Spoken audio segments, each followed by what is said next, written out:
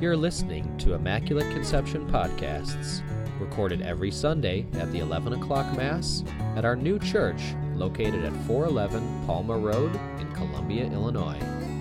For more information about Immaculate Conception, please go to www.icc-columbia-il.us.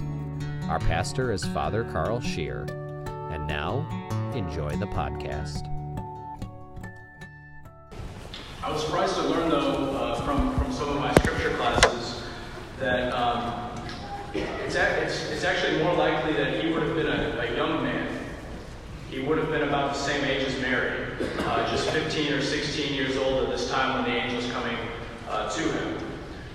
So he never would have been married before or had kids or anything like that. In Jewish culture, the way marriages worked, it had kind of two parts to it. So the first part, two kids, usually from the same village. They didn't have arranged marriages, but with the small village with like the small villages and everything, you kind of knew going into it who you were going to marry. The first part of marriage, there would be like this promissory kind of betrothal ceremony, and they would do this at kind of a younger age. And then the couple would separate for even years at a time. And during that time, the man would be in charge of preparing a new home for his wife. And that could take a few years. And then eventually, once the home was prepared, then they would move in together. So it was kind of those two parts. First making promises to each other, and then eventually completing the marriage, finalizing the marriage. She would come and move in with them, and they would start a family together. So that's what's going on in the gospel here, is Joseph and Mary have made their promises together. They're in that in-between time while Joseph is kind of preparing a home for her. And that's when he finds out the news and decides that, he should just break it off at this point and divorce her quietly. But thankfully, that's when the angel comes and says, Joseph, do not be afraid to take Mary into your home.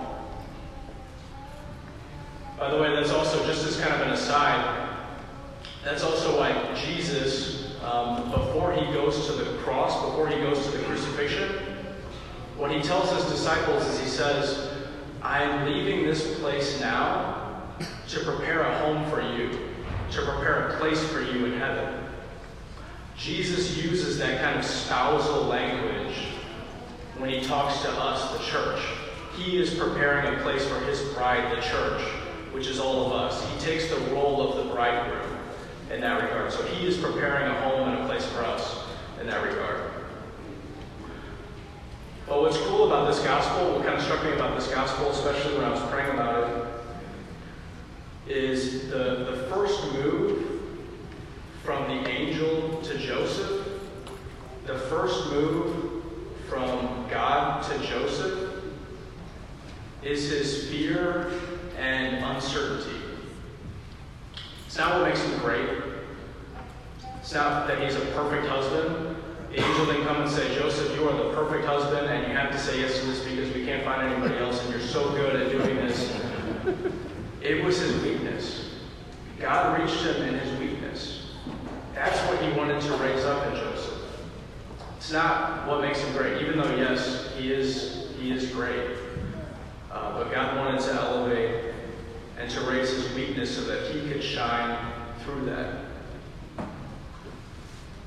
So while Mary, on one hand, is saying yes to God to conceive Jesus, we have Joseph, on the other hand, who has to say yes to Mary.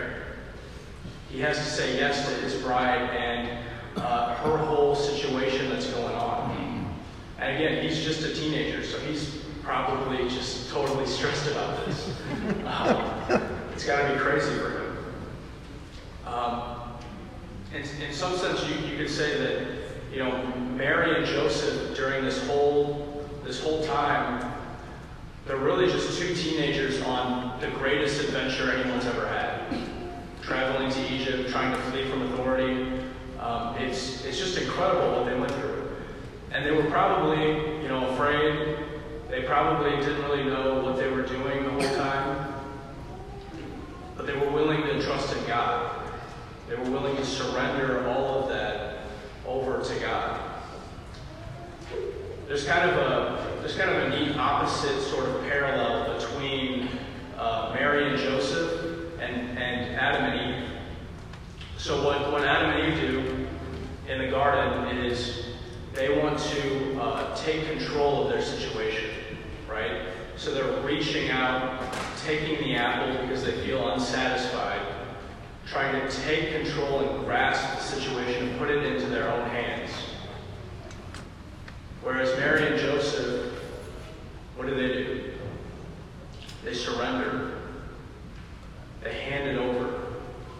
It's out of their hands. They entrust it to God. Adam and Eve are hiding from their vulnerability. They're naked and ashamed, hiding from God, and yet at the same time wondering where He is. Mary and Joseph instead are vulnerable and giving that vulnerability to God. They're open-handed with God. So that's kind of the world that Jesus enters into. He enters into a vulnerable teenage family. But it was a family that was built on a rock-solid faith and a trust in God. That's something I think we can all pray for, especially this season for our families, regardless of where we stand. If we can hold on to our faith, if we can hold on to our trust in God, that's all that counts. That's all that counts. And then the question for us individually is, do I let God see my weakness? Do I let God see places that I'm vulnerable? Or do I try to hide it? Again, God wants to meet us in that place of poverty, in that place of vulnerability, so He can sanctify it, so He can raise it up. That's why Jesus came into the world in the first place. Not because the world was great, but because the world needed saving. And that's what we should allow Him to do, and each of us, to save us and raise up that place where we need Him.